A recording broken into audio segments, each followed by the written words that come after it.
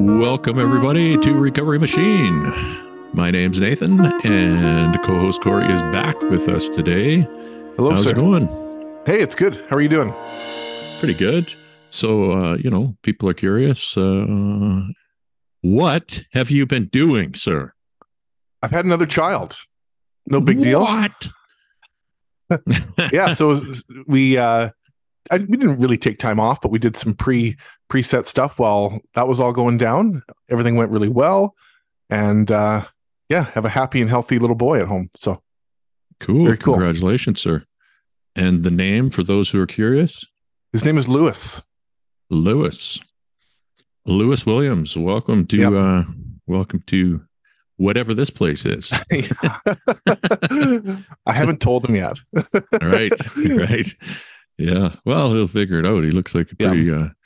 Saw some pictures of him. He looks like he's got some wisdom. He's got a look to him, where he's kind of like, yeah, I've seen this before. Yeah. So yeah, definitely. We'll see how that plays out.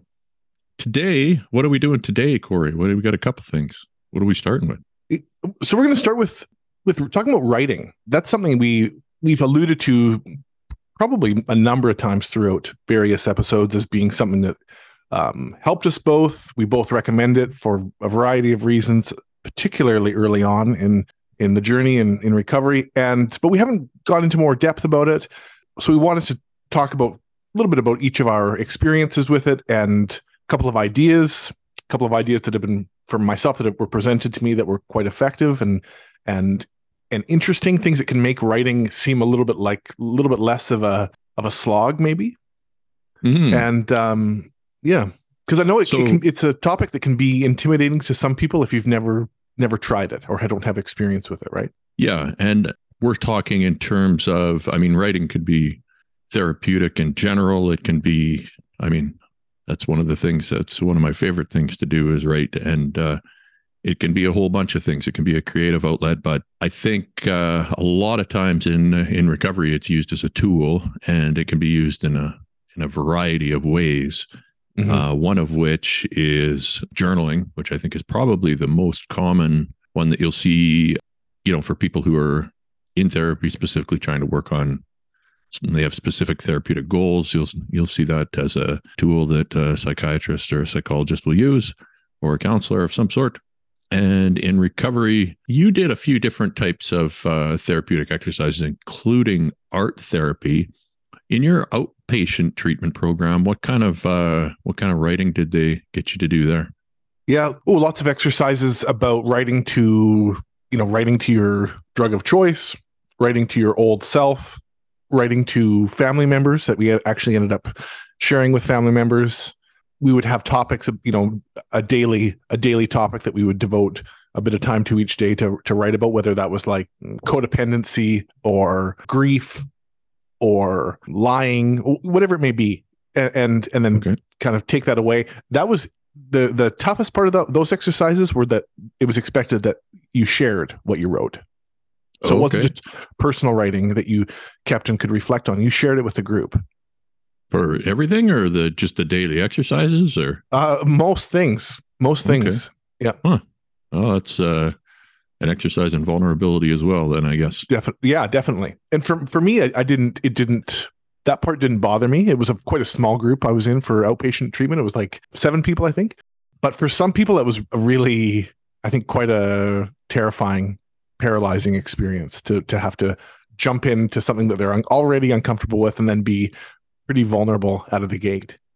Yeah, no kidding. Especially, depending on your writing skill, like maybe maybe you don't spend a lot of time writing, so that could be something that you don't have that much confidence in the first place. Yeah. And then if you're somebody who's kind of used to being guarded with, what's going on in your head, then that'd be pretty challenging. Was there something like that in the inpatient? Oh, yeah. They had us do a lot of writing.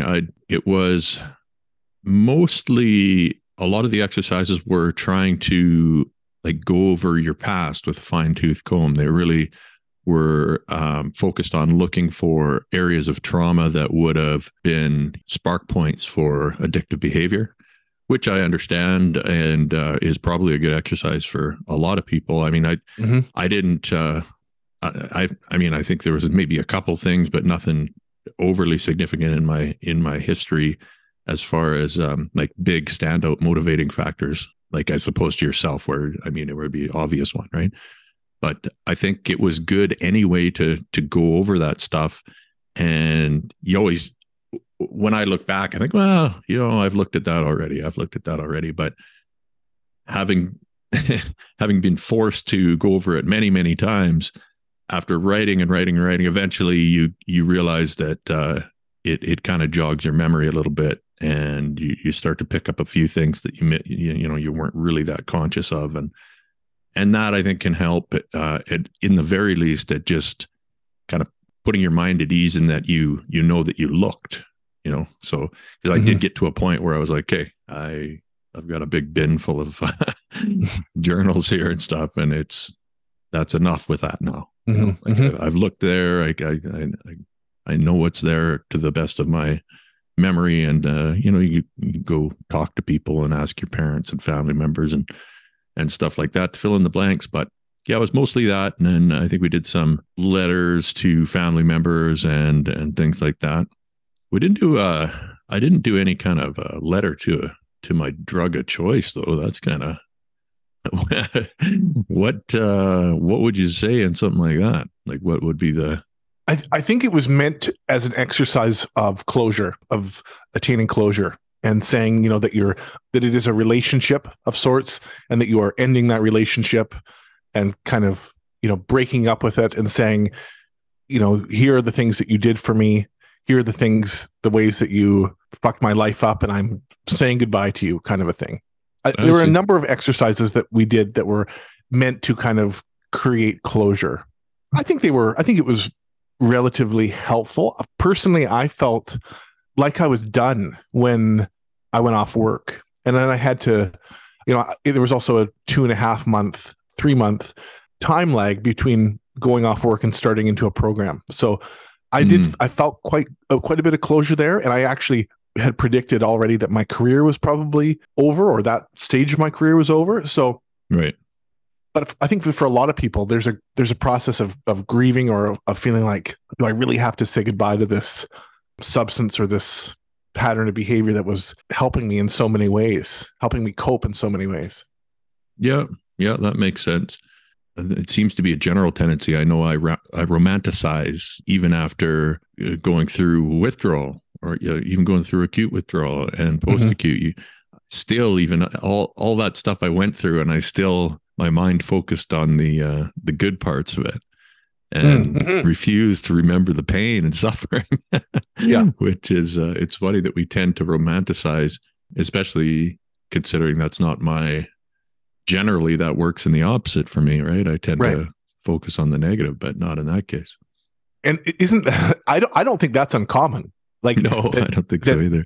Everything else can be doom and gloom and negative when you're in the middle of this addictive behavior, or this cycle of behavior, and you keep up sort of a positive, I'll say, spin, for lack of a better word, on that which is keeping you there in so many ways. Well, it is like a relationship in that way.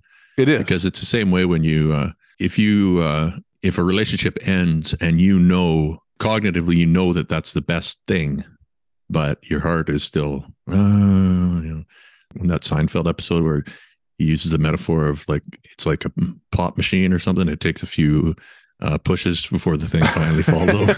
Yeah, it's very that's true relationships, and I think it's true for many people with drug use as well, right? I don't know. It takes a little convincing before your heart matches up with your mind, I guess. And probably abstinence. Like when you are for me, like when I was in that, when I had access and no help, that probably wasn't going to happen. Not when you're in it. I mean, I tried by myself. There was no way, not with access. The only way was to cut off access and then get some clarity. Without, like, at least 90 days of clarity, then you have no chance. And I think it's, for many people, it's not like myself included, it's not a battle that I want to continue to fight. It just No. So Nathan, apart from in inpatient programs or going through a treatment program, was there any relationship you had with writing or journaling privately, like, or in your own personal time? Yeah, I mentioned it before. I think it was there were a few things that kind of saved me, and writing was one of them. If the reason writing was so effective, and I think it was a lot of just stream of consciousness stuff in the beginning, was because it's hard to think about, it's hard to ruminate on multiple things at the same time if you're focused on writing. And I found it to be, now, that I'm removed from that, I have better tools to deal with that rumination. It still goes on, but I'm aware of it and I can identify how it works and sometimes stop it. But to this day, when I'm doing, I like to write creatively, or even technical writing does the same thing in some respects. Creative writing's better for it, but creative writing takes me right out of this world. So it's an escape. Plus my brain is locked in because it's a too hard of a task. So I can't, if I'm going to write well, then I can't really be focused on anything else. So it's almost like between that and meditation, like those two things were the only break I could really get from my mind, right? Especially in the beginning when I was just being very hard on myself. And if you can't take a break from being hard on yourself, then it's a recipe for disaster. So yeah, that was kind of the main thing. I never journaling. I don't, I've tried it multiple different ways. I've tried the like Penzu style online ones. I've tried just writing a little bit each day. And I'm not interested in just the everyday experience kind of journaling. It just doesn't, I'm much better off with like the Amber list or like a checklist. So I just have like things that I'm supposed to be doing every day for a set amount of time. And if I hit that marker, I just check that off. And then I'll have usually 2 or 3 things that I want to get done, like a mini to-do list. And then after that, I'll have notes so that if something that I know is going to be, it would be like an item that you'd normally mark down on a calendar. I'll put that down on the list as well. I'll put it in the calendar. And then when I'm looking back to try and organize or looking forward, I've kind of got all that stuff set up that way. But if I'm going to write, then I would rather write something interesting other than my day to day, which is, not that interesting. And I don't think you're alone in that thought. And I've heard that from individuals in groups, particularly, that I'm not just going to sit and write about my day, or I'm not just going to be able to sit down and like start pouring out what my feelings are. And that's fair enough. That's, I think for some, it's a learned skill, or just maybe not be of interest. But you're right. Like if there is any kind of a prompt or a set parameter for the writing, that can be just enough to get things going. And then if you can allow yourself to continue and to just open up even a little bit, it can be really interesting to see what happens. I was able to not write out the day to day, and not like this happened today and this happened today, but I would, particularly quite early on, and I got back into therapy immediately when I went off work, like the next week, and started writing almost at the same time. And so sometimes my writing would be things that came up in a therapy session. Sometimes my writing would be being inspired by a show I was watching. Like in the first month of writing and journaling, there was everything from therapy sessions and reflecting on events that had happened, to writing about the TV show Northern Exposure, to writing about rabbits that were infiltrating my yard, and just anything. And you're right though, because what you said, and I think it bears repeating, that a focused writing about a subject, the mind is not able to ruminate on multiple things at once. And those intrusive thoughts, I'll call them, that come in with force and that, can consume our day. If we are fixated on a subject and focused on writing a subject out, I started to find that those thoughts quieted down quite a bit while I was doing it. It may be that you have to like bring yourself back a couple of times, or like, oh, I'm thinking about that now. Keep writing. And it does quiet those thoughts quite a bit. Yeah. And I think you get more focused, more, focusing on writing and staying in the writing zone is kind of a skill that develops over time. I looked at a couple studies just to see, what they're doing as far as, do they actually look and see healthcare professionals or mental health care professionals are sort of prescribing writing? What are they looking to have happen? And that is one of the things that they have studied is what happens when you're writing it, especially if you're doing the, just kind of pouring your feelings out or doing the expressive kind of writing. Yeah. You're able to identify intrusive ruminating thoughts. The other one that they found is that it helps people accept whether it's a past trauma or a present situation that they're trying to deal with. They find more acceptance when they put it down on paper, and there's less judgment.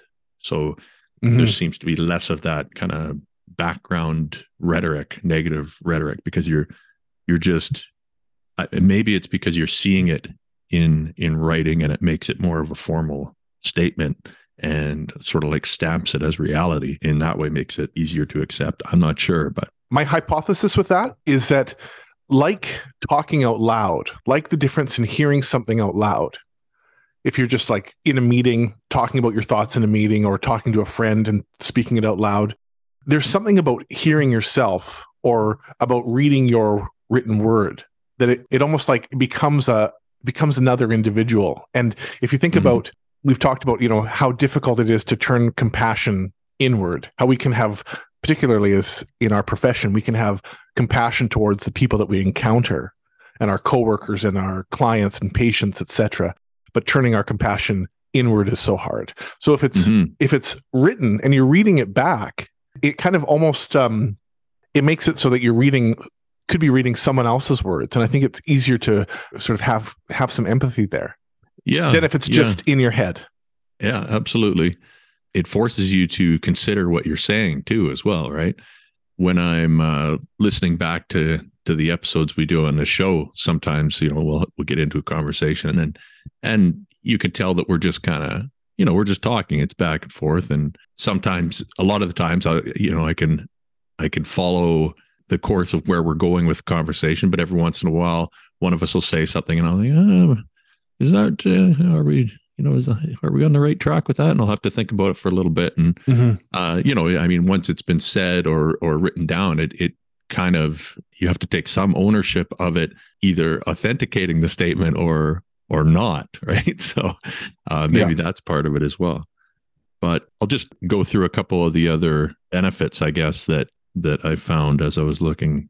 And these are, just writing for, if you're doing any kind of a progress journal, tracking progress towards goals, I think anybody can use that effectively.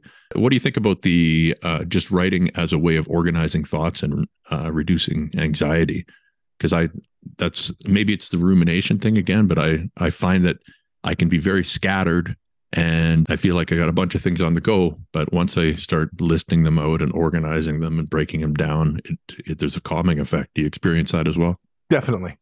Yeah. Definitely. Yeah. And like you said, it slows you down. And maybe, again, if you write something and you reread it and it comes across as scattered and disorganized, that's okay. But if you, again, like put forward the intention, okay, it's this part, it's this detail, and then this, and kind of do it in that way, slow yourself down a little bit. It's like, it's intentional. It's intentional thinking. It's intentional action. Yeah. Honestly, I don't know how people, like, I'm a pretty organized guy, probably more organized since I've, been working in the field of pharmacy. If you're not organized, you're in big trouble in that profession. But, I see somebody who's got a bunch of things on the go and they don't have a daily list or a weekly plan or whatever. I'm actually kind of amazed that they can function in any kind of an efficient way, because I can get things done, but I'm way, way more efficient when I'm prioritizing and, cutting out specific periods of time for things when I know my mind will be sharper. And it's such a better way for me to organize my life. What do you think about regulating emotions in general? Could this work for a child? Would this be something maybe that a psychologist would use with a child once they're able to write down some of their feelings and organize them on paper, like I feel mad when such and such happens or whatever. Do you think there's a emotional regulation benefit to that? I think there probably is, in terms of identifying emotions and then releasing them and learning from them. In the example of a child, maybe it helps the adults in their life to understand better and gain some direction. Right. So if we are talking about kind of like learning to parent ourselves and support ourselves, it's kind of doing the same thing if you think about it that way. We are the adult that's learning to parent ourselves, particularly if you're thinking about like inner child work. So it's helpful to see what comes out and to see how you put things. And I think particularly, you mentioned earlier, Nathan, the stream of consciousness writing. And I would call not all parts of my writing stream of consciousness, where I tried to do it quite quickly, didn't cross anything out, didn't go back, and would just like spit it out quite quickly and see what happens. To me, that's when it's most interesting to go back and reread, because you're doing it with much less filter. You're doing it with much less of like trying to control the narrative. You're just letting that narrative come out. That can be an exercise in kind of giving up control a bit, giving up sort of binding yourself with controlling the story. Just let the story out, because potentially no one else is going to read it. Right. It's safe.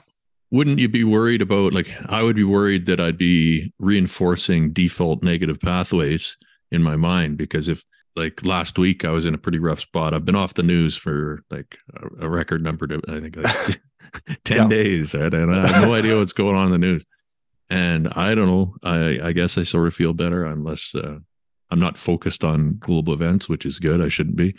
But the point is, if I was to just like pour out what was going on without some calibration, I think it would be, a lot of it would be pretty like negative. And Sure. Yeah. But I think that's why you reread it. You go back. Right. And then maybe you see that, like, oh, is that how my mind is working through the course of a day? Like, is that how when I open up those gates, is that how it pours out of me? Because that can be kind of telling too. Because what I do find, as you know, from the beginning of this, particularly my first journal book, that from the beginning to the end, things become more focused, more positive, like more self-supportive at the end. And so I think it was working, but I was going back and I would bring my journal to therapy and read passages, not as a rule, but there were times where I thought, like, I said it better here and I'm not going to be able to relay it in the same way when I'm sitting in front of the person. So I'm going to just read you what I wrote. And that became really helpful. What I was going to say, and I planned on bringing this up because bringing it back to our greater subject that we talk about on our show, about professionals going through the machine and the feeling of a loss of control, and you often feel like your voice is lost in it. I ended up doing a journal entry that I had wrote and then read to my therapist, and she persuaded me that let's include it in my file. Let's send it to WorkSafe, to the insurance companies. This was me writing it out as I felt it under her supervision. And she said, I don't think we can articulate it better than that. Let's put it in there. And so at the very least, you describing the feeling of being macerated by the machine. There's two. There's one of just being macerated by the profession, and then another one with my concerns about the machine. And I don't know who all read those things. I don't know if it made any difference to anybody, but it did feel really good to say, you know what? No, to hell with it. Let's put that out there. Let's send it to them. And it kind of did let me feel like a little bit of my voice was in this massive stack of file that was getting pumped through the machine. Interesting. Huh. I wonder if anybody ever, probably somebody came across it, and I would read that. I think I would be interested in how somebody felt. Yeah. And I mean, again, it can be, I know, and you know, that is a common feeling of like, is anybody listening to me? Does anybody care about the person I am or what I'm going through or what I've been through? And like, I don't know, I think I would kind of encourage that to our listeners, that like, you don't have to do that. But if you feel like you want to make your voice heard, maybe it's easier to put it down in writing and just to get it in there. It's not going to make anything worse, I don't think. Yeah. No, it's interesting. I think that's really cool. The therapist, you encourage you to do that. Some other things that might be helpful just to, if you're interested in developing a writing, making writing a part of your routine, if you're in recovery or not, one thing I use is brainstorming. And what I'll do is I'll get a timer. And I started with 30 minutes, but it usually takes about an hour. And if I set for 60 minutes, I'll get like 4 sheets of computer paper and this can be for any kind of problem I'm trying to solve. And I'll just dump everything out on the paper. Over an hour is usually good. And then I'll let that kind of sit for a little bit. And then I'll go back and look at it and I'll start, linking things together, prioritizing, crossing off stuff that's, too far out there, and kind of work back from there to formulate a plan if I'm, in a situation where I'm stuck, which I often am. So I find that to be a pretty useful tool with writing. Gratitude is, that's one that I think most people know has got some pretty solid evidence behind it now. Just taking the time to write a few things down every day. I was reading something there. There was a study that just came out talking about how you can overdo it with gratitude journals, I guess. And, where you actually, if you, because some people they'll just write every day. They'll write like everything they're grateful for, and what happens is you become resentful of the gratitude list, and then you get this kind of like, I don't know, it causes some form of negativity towards the whole process.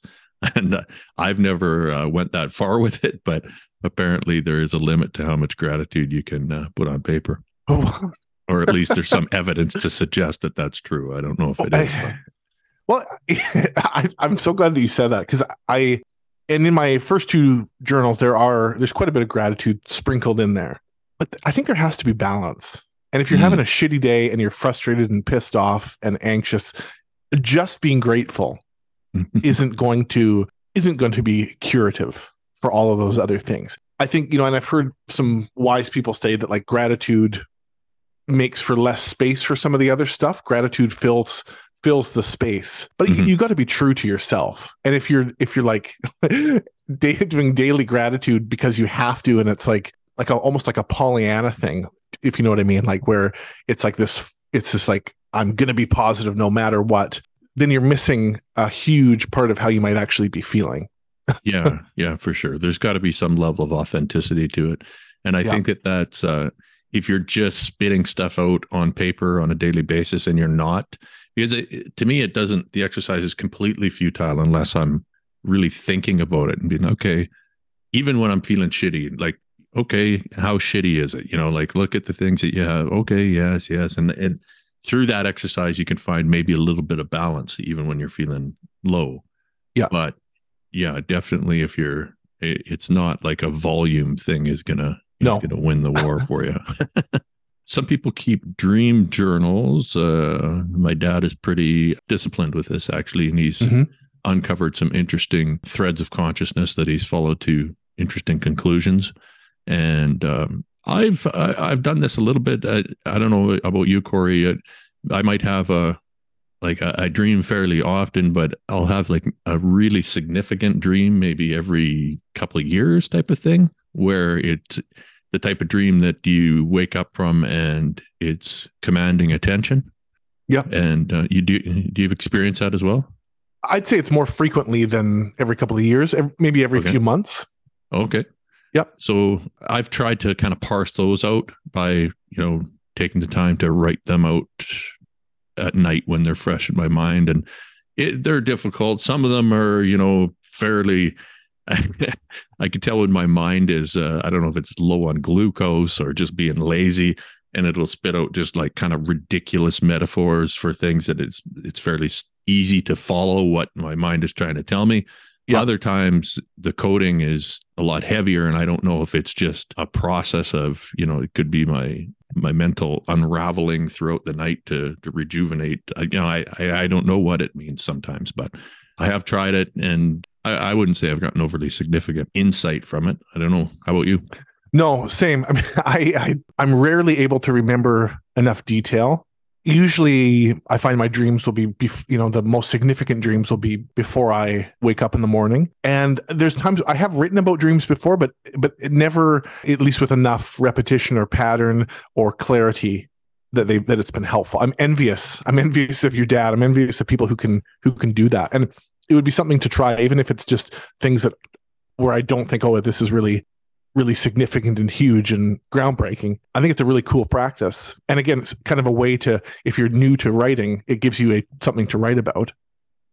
Yeah, for sure. And it takes discipline though. Like I don't like being, even if it's, unless it's a significant enough dream, like if I've got a big sympathetic response from it, or it's caused me to have some sort of an emotional reaction, then it's easier for me to, A, keep it in my head, and B, get motivated enough to jot something down on paper. But I think my dad actually, he just like keeps a pen and paper ready to go. And if he's got something that comes up, he's very, he's right on it, and he keeps with it. And maybe it's a skill that you have to develop like anything else. I'm sure. Imagine. Yeah. Sketch journals. I don't know if, have you ever run into that in any kind of therapy of? Yeah. I'm a sketcher anyway. I'm a doodler, like a lifelong doodler. I've been called worse. Yeah. I've been, so everything I write tends to have like little sketches or drawings or things sprinkled in there too. And there are things that for my whole life that I have drawn on repeat, that come up that are like patterns in my drawing. And actually, when I was in art therapy, that was something that definitely came up, and that I did do some writing about, because I would often do faces. So I will sketch out faces or doodle faces without even thinking about it, just as like a subconscious exercise. Even if I'm watching TV, or I'm sitting there with a pad and a paper, or I'm in a meeting, I'll be doing that. So doing that and then being able to talk about it with someone, that's been kind of helpful.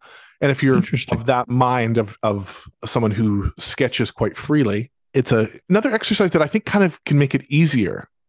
Right. It can make it feel a little bit less. Is there a cathartic component to it, or is it more, maybe it's another form of expression in the same way that expressive, like stream of consciousness writing is? Yeah, I think both. I think there's, if you can think about it, and there are oftentimes things to be learned from what we sketch and draw, and especially if we do it kind of in a quick, unfiltered way. And then, it can definitely be cathartic. Definitely. For the people who don't know, the two figures in our logo that you can, if you're watching, you can see right now, I've got them in the background. That's Corey sculpted those guys. And that was during was it art therapy that you were doing? Yeah. I love I've worked with those two figures a lot virtually, making different logos and playing with them in 3 dimensions and manipulating them and stuff. And I think they're really interesting representations of a certain stage of recovery, I guess, if you want to use the word. Do you have characters like that you draw? Like you said, you have figures or drawings that you do on repeat. Do you have like maybe cartoon guys like that, or something that you draw frequently? Yeah, it's cartoon. Cartoon might not be the right word, but it's not realistic either. So sort of like these adapted line drawings of the outline of a face in various stages. And the thing that's interesting about those two figures in our logo is that I did maybe 5 of them, and some are just from like the chest up and like are like busts, and then quite a few of them are full bodies. And the yellow one, the hunched over one, was the first one, kind of one of the first pieces of art therapy that I did. And it was meant to be a specific individual, a patient that I encountered who had overdosed. I see. And was found in that physical position. Like overdose dead? Overdose dead. Wow. And so I had done that figure. And then the next one I did was the fellow in blue there. And you can see he's like a little bit more opened up. And I had done these on my own, and as it turned out, like they were becoming more open with each one that I did, totally unconsciously. That was not done with any intention, but I brought these to my art therapist, and she said, like, these, I would challenge that these are you. These are how you felt. These are states of feeling withdrawn, states of feeling isolated. The yellow one, like that's the state of that is the state of death inside. That's what when I look at that one, where I got to a state where I realized that my heart was beating, but I was really a ghost. Yeah. And that's it. There's a state of hopelessness that goes along with that. And that's when I see that guy, he's like, he's in a state of kind of nodding off maybe, but he's just gone, like gone. Yeah. And I didn't realize that gone, but they're very interesting figures. And yeah, I'm not surprised that your therapist kind of looked at those and was like, oh, we got something here. Yeah. And like the fact that they started to open up literally. And that's kind of the interesting thing that can happen with doing art, but also just with doing writing is what is in between. What is in between your words? What is it that you leave out? What is it that's missing or that you include? And I mean, the other interesting part of that image in our logo is the shadows that were taken, because we had taken a photograph of those figures, and just the way the lighting was created this fascinating shape behind each figure. Yeah. And I mean, to me, it's like a representation of something new and something kind of beautiful being created from this feeling, from this state of being, and that there's more beneath how we initially think we feel. Yeah. Oh, that's beautiful, man. Let's leave it there for this segment, because that's a really great description of those guys. Let's take some more pictures of those and get them up for people, because you know what? Yeah, I'm totally on board with that. Cool. Yeah. Okay, man. We'll leave it there and see everybody next time. Congratulations again on New Lewis. Thank you. And talk soon. Yeah. Thanks so much.